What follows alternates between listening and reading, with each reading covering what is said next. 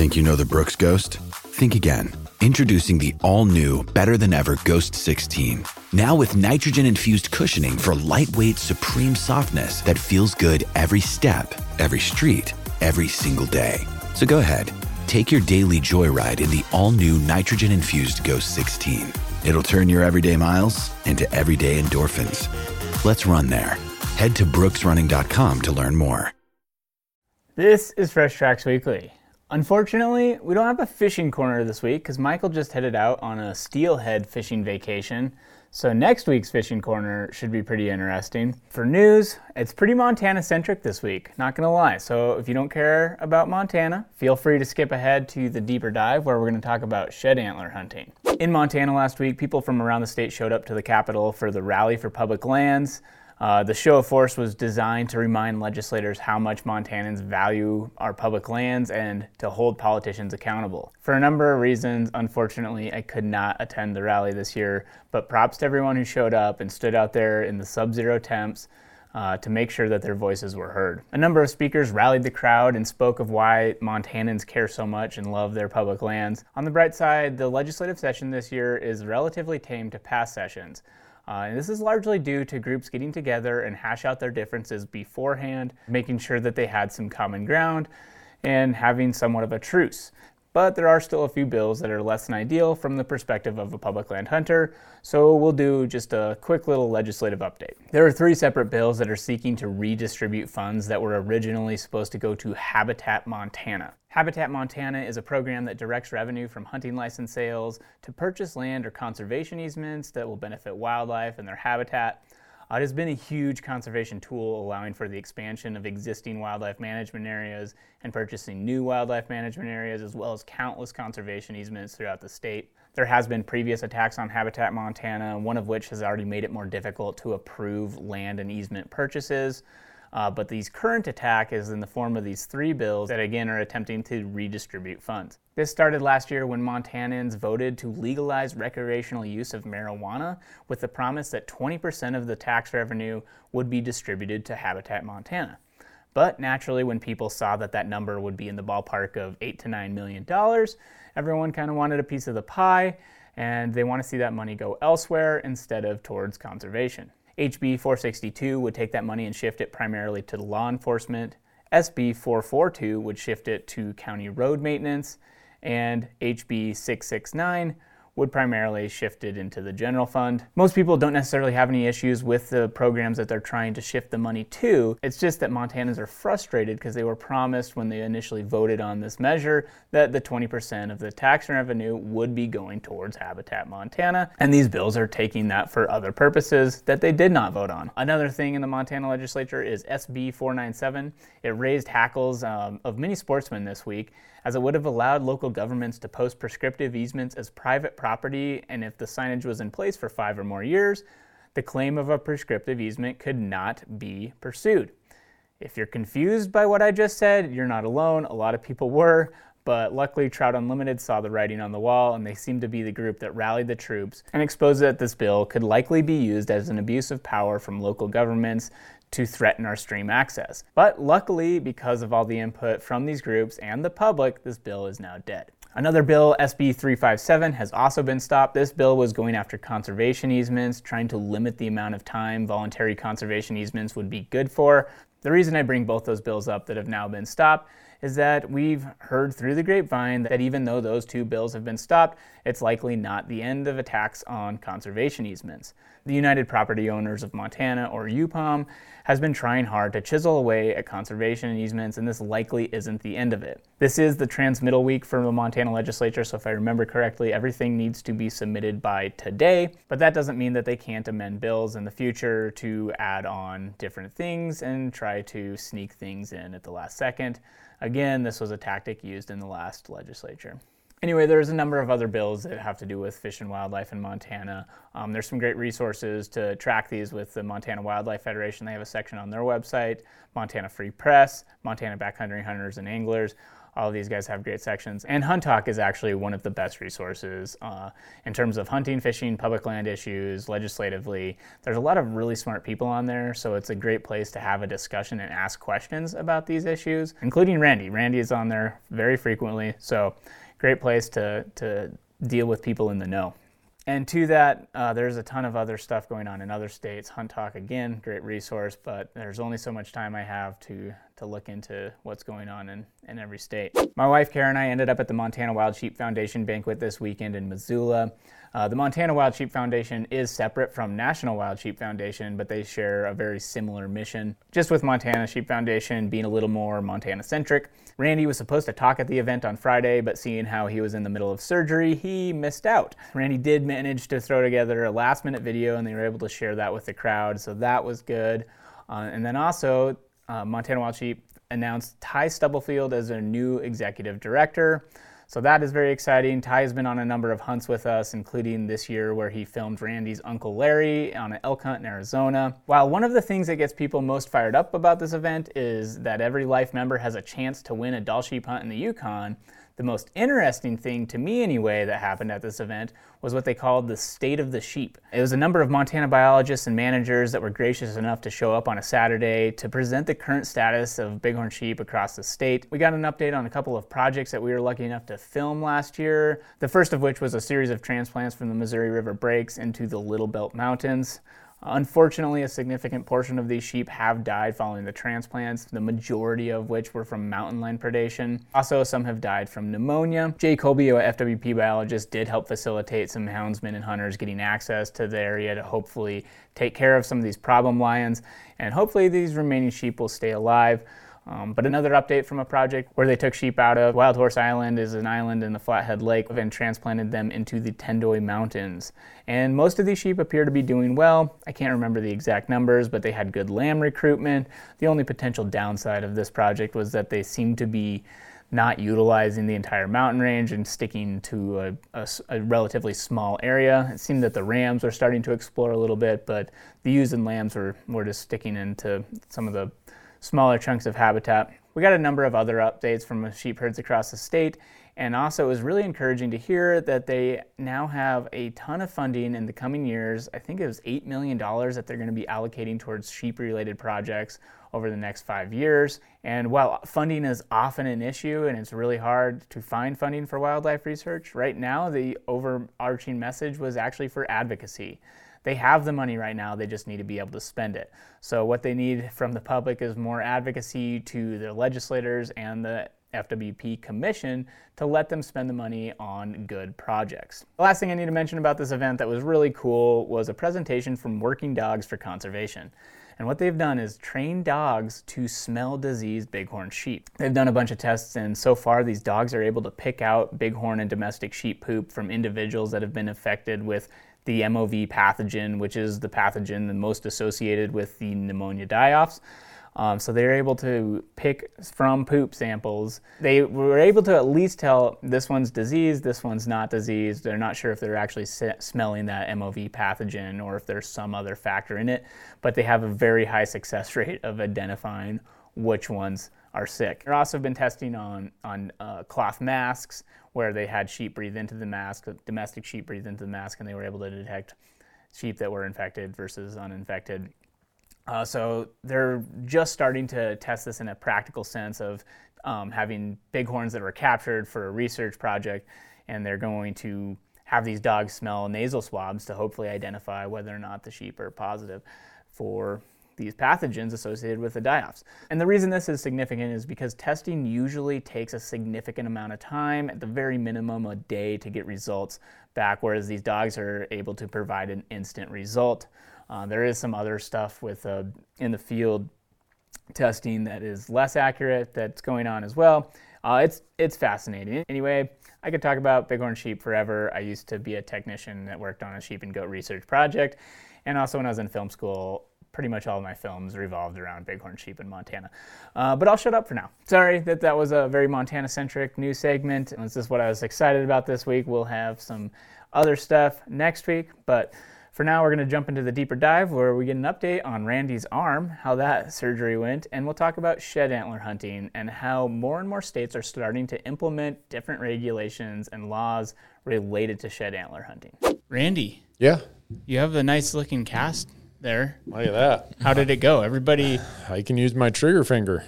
People were concerned about you. If you didn't notice by last week's video. I know. I feel bad that everybody worried about me, but I really appreciate that they did. So I just got out of surgery the other day, and he obviously, you notice how last week these two fingers were just like wrapped around there? I can feel them again. Trust me. And it hurts. Oh, so he got the nerve reconnected, and he got these two fingers are working. But the tendon in the wrist, he said, was so shredded that every time he tried to join it, that it would fall apart. And he said, it's not the end of the world, though, he said, because this tendon that he was trying to reconnect is the one they use as like a donor tendon if they go to graft another tendon somewhere in your hand. Okay. They use this one because it's not as important. So he said, if I behave myself and I do my 3 months of physical therapy, I should be good to go. I said, well, I got some beaver trapping to do. He's like, you aren't doing that.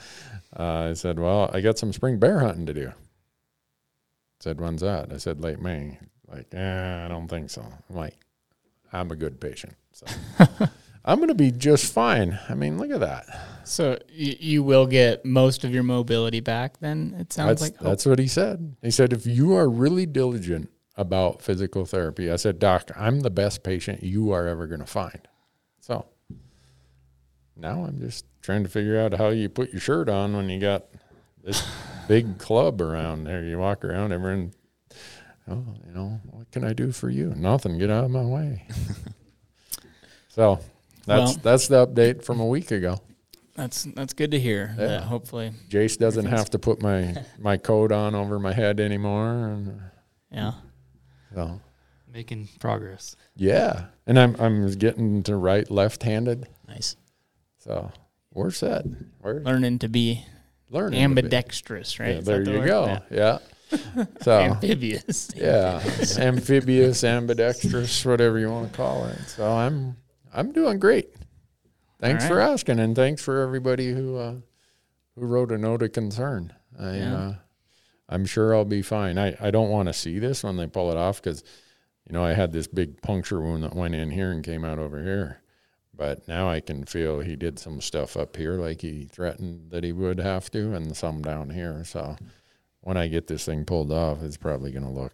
You're going to have all sorts of scars in there. Yeah, Monday morning I have my follow-up, what do they call it, post-op appointment. Okay. And I don't know what they'll do, but so we'll see. All right. Well, yeah. Spring bear, it's going to be the first real test, I guess. Yeah. And they told me for 3 months I can't lift anything over 5 pounds, and that will be spring bear. So there's probably 2 camera guys coming on that spring bear hunt. All right. We'll just carry everything for you, cut up your bear. Hate to be that way, but I might have to pay you to do it. I think any of us would be happy to. All right. But yeah, for the topic of this week, outside of hearing your update, we're going to talk about shed antler hunting because there's some new stuff in Wyoming. There's some new bills that are currently working through the legislature there that are addressing issues with shed hunting. So it kind of brought back up the topic, and it seems like a lot of states are starting to implement rules, regulations, different laws for shed hunting, which is interesting because I feel like, I don't know, it's just grown in popularity a ton. So it's obvious that it needs to be addressed, I guess. I'm like the contrarian. I don't pick up shed antlers. I hang them in trees. So this can be a discussion among all of you who chase shed antlers. So I'll start with saying that I do shed antler hunt. And I guess like a lot of people probably didn't think a whole lot about it more, 5 years ago or so, but it is obvious that it has an impact on the resource. I've started to realize that, and you read research articles and so forth. But so I'm conflicted. I participate, but then also understand the issue. But I'm curious, what is everyone else? Do you guys shed antler hunt or have thoughts on the topic? I also shed hunt. And yeah, I guess a few years ago, it wasn't much of a thought to me in regards to like the whole like winter range, maybe it being a harassment to the wildlife and that sort of thing. But the more I've kind of looked into it and heard stuff about it, it has been something I started to think about, and I think it is probably something that should be addressed with how many people are out in the woods about to be this time of year when the animals are most vulnerable. So I think it's something that should be talked about and in some areas regulated. But I mean, I see both sides of the fence too. So I mean, I don't know what we want to get into, but well, yeah, I mean, it's really interesting because I think there's the obvious signs when, if somebody's like driving ATVs all over hell, chasing elk, harassing them, like that is a very direct visual impact that you can see. Versus, I imagine people in Arizona that might live in an area that has very little snow, very mild winters, like the wildlife have it pretty easy. It's like, what am I doing to impact it? Like, I imagine that perspective is like, yeah, I don't have an impact at all. Right. And so, but there's obviously everything in between those two scenarios, and it all is Blake, different. David, you guys ever do No, it's something that I've always kind of wanted to do, but I don't know, like, what the controversies are, like, what some of the cons are for it. So I am interested in, like, kind of learning some of that stuff, what you've learned, because obviously, Marcus, you probably know more. Obviously, you know more about that than I do, so. Yeah, I mean, I think the base of it is wintering wildlife. Mm-hmm. It's like the end of winter into the spring is usually the most crucial time of the year for them, where they're super vulnerable, which is also coincides with when people are starting to go out shed hunting or scouting for shed hunting or just being in the areas that the wildlife are. And I think one of the arguments that shed hunting, a lot of avid shed hunters have, is like, well, there's snowmobilers, there's skiers, there's dog walkers, there's all these other people that are out in the hills as well. And they're not wrong. Those people are out there. But as a shed antler hunter, if you're good at it, you're going where the wildlife is, or, where they were recently at least. And I don't know, it's an interesting topic. But I guess, yeah, Blake, you got anything before we dive in further on this? In terms of shed hunting, I've never really actively sought out a day where I've just gone to the woods and looked for sheds. I kind of stumble upon them when I'm doing other spring activities, turkey hunting or like mushroom hunting. Gotcha. But I kind of wanted to get into Utah and how they've moved their season out and aren't allowing people to start to look for sheds until like May 1st. Is that correct? Right. Yeah. But this year was an emergency closure in Utah, and they had taken some proactive measures in the past. Like they had you had to take a class, like an online class for shed hunting to get certified or whatever before you could go. I was just reading I just got the book for like the Nevada application process, and I was briefly going through there, and they had a thing on shed hunting where they have a season, I think, I don't know, May 1st, I believe is their season opener, but I didn't realize they had a certificate. You do obtain a certificate online somewhere before you can actively begin to shed hunt. Right. And is there other states that do that as well? No, Utah, Nevada. I don't think Montana and Idaho both currently don't have a lot in terms of like statewide policy. Right. On wildlife management areas and certain lands, there are rules.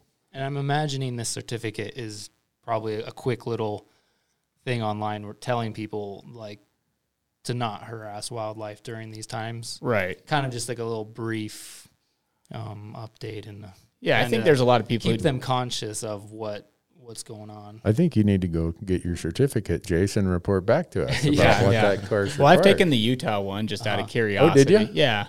Yeah, and it's just like, it's just kind of your basic, this is a vulnerable time for wildlife. Please don't harass them. What I've seen over this whole Utah emergency closure is it seems like a lot of the avid shed hunters are very upset that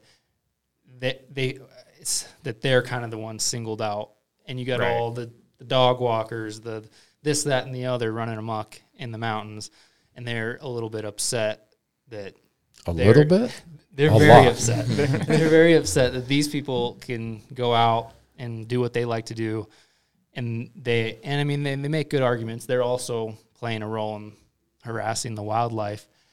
And I read somewhere, I think it was Utah DWR made a statement or something, was they don't really have the reign over a lot of those other activities. Right. So they can't necessarily stop them from going out and hiking and doing that. But I think it's a good point that I don't know how it would be done, but it'd be nice to also try to educate those other people who are super unaware. They have no idea when they're going out in the hills with, I've seen a video where there was like a dog walker with 15 dogs all running off leash. Like that's their day job or side hobby. They're taking all the neighbors' dogs out for a walk, and they're running up the hills, chasing deer all over there and stuff like that. It's like, it'd be nice to try to inform that crowd. And I don't know how that would be done, but yeah, it's super tough. It's like a very complex issue. yeah. And that's just the unfortunate thing where there is a little bit of an opportunity to restrict shed antler hunting. Mm-hmm. And it's just like, and like anything, it's not just shed antler hunters that are going to influence wildlife negatively on the winter range. There's a million other factors, but it's all those things that add up that eventually cause an animal so much stress that it dies. Yeah. What is the substance of, aren't there 2 or 3 bills that came through the Wyoming legislature? Yeah, and I don't know if you looked into them deeper. I just mostly read that WyoFile article, but let's look. So the one is giving Wyoming residents a head start. So Wyoming already had a regulation that's been in place for quite a while, actually, and it was anything west of the Continental Divide on Forest Service, and it might have been any federal land, actually. Yeah, something like Forest that. Service for sure, but you couldn't start shed hunting until a certain date. It's usually like May 1st or May 15th. And anyway, so now they're proposing giving residents of Wyoming a 1-week head start over non-residents, because and this is like where it kind of blows my mind that there's like a significant amount of people traveling from state to state to shed hunt. And this was Brandy's big point that he brought up, is when you have Utah having an emergency shed closure, and there's so many people who have their flat brims and are super stoked about shed hunting, they will drive 10 hours to another state to go shed hunting. Yeah. Which, I mean, I get it. I poke fun, but I have driven 7 hours on a weekend to go shed antler hunting. So I am one of those people. But you're the brim of your hat. I curve it a little more than others, but Last year, I was out in the middle of nowhere and happened to run into Marcus shed hunting. No kidding. Not even in a vehicle. We were a couple miles off the road. And we both run into each other out in the middle of nowhere. Like that was pretty funny. Did you find any good sheds? Here's an interesting one for Wyoming is, the elk refuge in Jackson. Yeah. If you've ever been there or seen video of what that rodeo is, there are people who come from all over the Rockies, and it's like the Oklahoma land rush of people going out there. The majority of them are not Wyoming residents. Yeah. So you give Wyoming residents a week head start on that elk refuge in Jackson. Oh, there's nothing left. Yeah. No, so I did participate in that one year. Oh, you did? And I was mostly wanted to watch what happened. And so it was the first year. It used to be like a 8 a.m. opening. Yeah. It was like a weird scenario because they would open it at midnight from the Forest Service side. And so people would be crossing this river and going through sketchy rocks and stuff to get there for the 8 a.m. open because the forest would open at midnight. The refuge would open at 8 a.m. So they had an 8-hour trek or whatever to get to beyond the boundary. It was a nightmare, so they made it the same, but they went with midnight. And so then they opened it at midnight, and so everyone's got their headlamps and spotlights, and there's horses and people running up the hills. And we actually went back on the highway and just watched from the highway. And I have a time lapse somewhere. I'll see if I can find it, throw it up in this video. I just took like a time lapse of all these lights going up on the hills, and our thought process is like, we'll go look for sheds, but we'll wait till everyone has it out of their system and go, once it's daylight. And we didn't find a single thing. Like we saw a lot of shed antlers in the back of pickups and deadheads and everything. And We didn't find anything. Wow. It was pretty funny, huh? Well, no, I take that back. I found one spike elkhorn. Yeah, Okay. It was like in a bush. But isn't one of the Wyoming bills also to have like a license, like a $25 license or something? Yep. Yeah, for at least for non-residents, it sounds like. And these are still like, no, I don't think any of this is passed, at least not to my knowledge. But that's what's currently being proposed. Yeah. So, I mean, makes sense to me because, the license could also serve as like you have to go through your education. You'll learn about shed hunting about the impacts that you can have on the resource. And I don't know. I feel like most people who are into it a lot like have a decent understanding of it. Yeah. And this is one where it's like interesting for me to think about because I try to be cognizant of it, of not pressuring wildlife when I'm out there. But I still know that I end up pressuring wildlife at times. And it's just like you can try to wait. Like I'm going to wait until there's nothing in the area. I'm going to wait till that, you're watching 2 bulls or whatever, and you wait till they go into the next drainage. But then you go over there and then you happen to push out a herd of mule deer that you didn't even know about in the bottom, different species that you weren't even thinking about. But mule deer are often the ones even struggling more than the elk. And so it's just like all those little things add up. But, it's interesting. I just wonder with like the domino effect. So Utah has an emergency closure. Nevada has a season. Wyoming has a season. Does that mean all the people who had went to those states are now going to go to Arizona and New Mexico and Colorado? Or are they going to come up to Montana and Idaho? What? I mean, these people are crazy fanatics about it. Right. So I think we're kidding ourselves if we think they're just going to say, well, this year I'm just going to stay home. Yeah. Well, and one of the things that we talked about in the episode last year was the fact that, it's hard to determine how much of the demand is coming from the fact that shed antlers are worth a lot of money. Yeah. Because they are. Like, I don't know what the going rate is right now, but you find a big 6-point elk shed, you get $200, $250 for it. And so that is significant. Like, and that's just like if you're only selling on weight. If you find something like unique and significant that somebody wants for like an art piece or whatever, you could probably sell it for a lot more. Really? And so that was like what we talked about last year. It's like, well, what if you made it illegal to sell it, similar to that of wild game meat, because that's a long-standing, part of the North American model. You don't sell game meat in markets, but when it comes to antlers and fur, those are allowed to be sold. And fur has like there's a long tradition and a whole nother culture and trapping and reasons why it's legal to sell furs.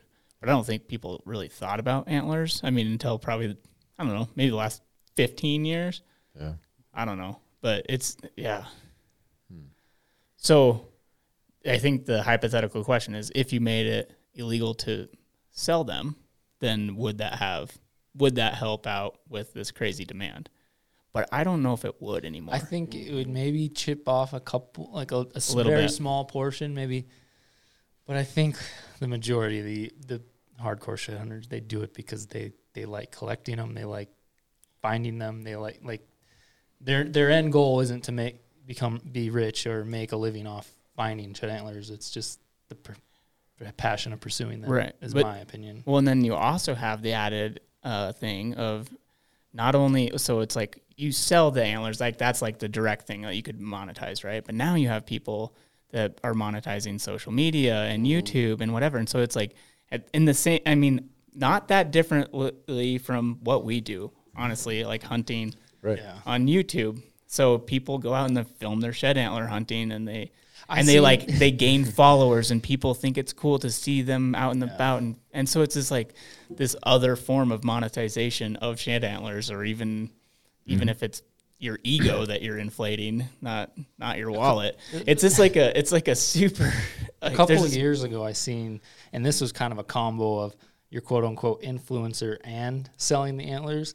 I seen some people who have a decent following, really into shed hunting. They were putting a single antler, they'd autograph it and put it on eBay, and people were bidding, like, I can't remember, but it was a single antler were going for hundreds of dollars.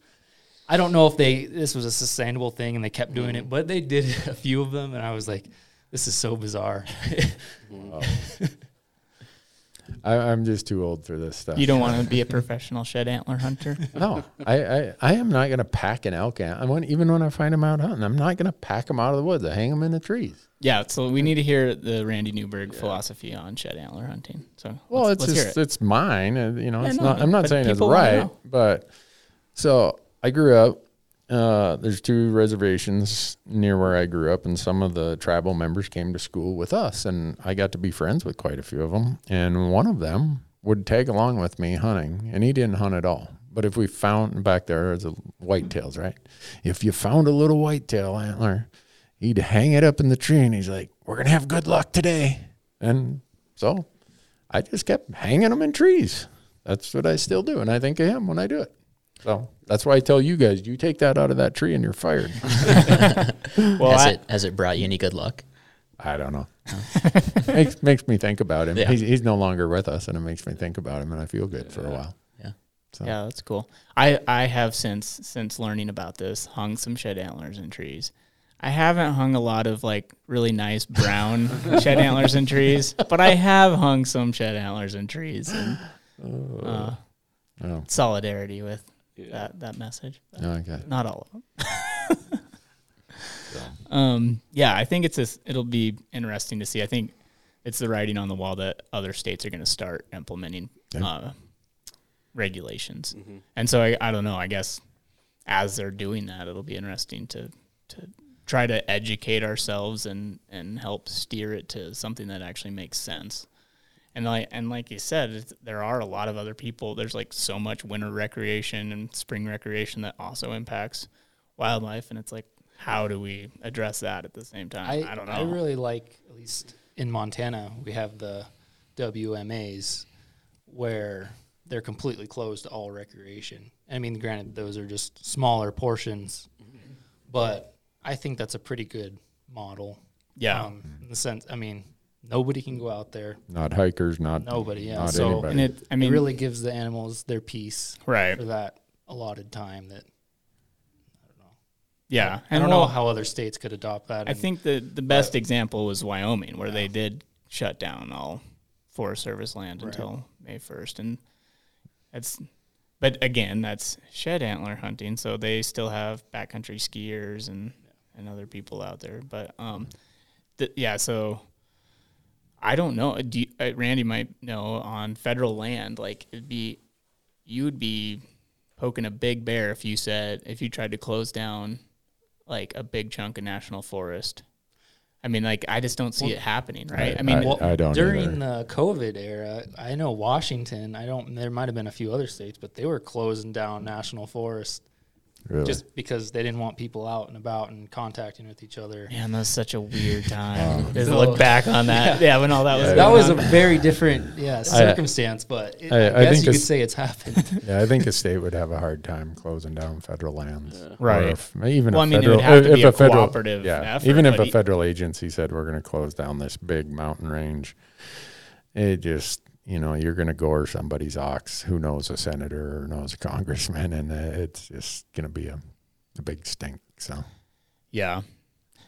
No, there's no good answer. I think but to recognize that there is an impact. I think that's one thing that some people are unwilling to admit it. And it's like, no, you got to think about the big picture, and there is an impact by you being out there, whether it's backcountry skiing, walking your dog, shed antler hunting. And to think that shed antler hunting is like the same, it's not. Right. I get it that, like the examples you said, you see those things with the dogs chasing deer, like that is not good. But when you're shed antler hunting, you are going exactly where the wildlife is. Mm-hmm. And so I don't know. It's a tough one. Like I'll be thinking about it as I start going shed antler hunting here in the next month. When there's walleyes to catch and beaver to trap, there's no way you're going to get me to go look for some antlers that fell off some animal's head.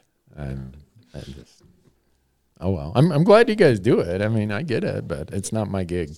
Yeah, it's just a fun way to get out in the spring, and you do learn a lot. You find, I mean, it's a way to scout for hunting in a way. Obviously, the animals are in different locations a lot of the time, but you just learn the road, you see different landscapes, and start to figure out the big picture of like where those elk were in the summer, and then in the hunting season, and where they winter. And it's just kind of fun to like be out there at all times of the year. But yeah.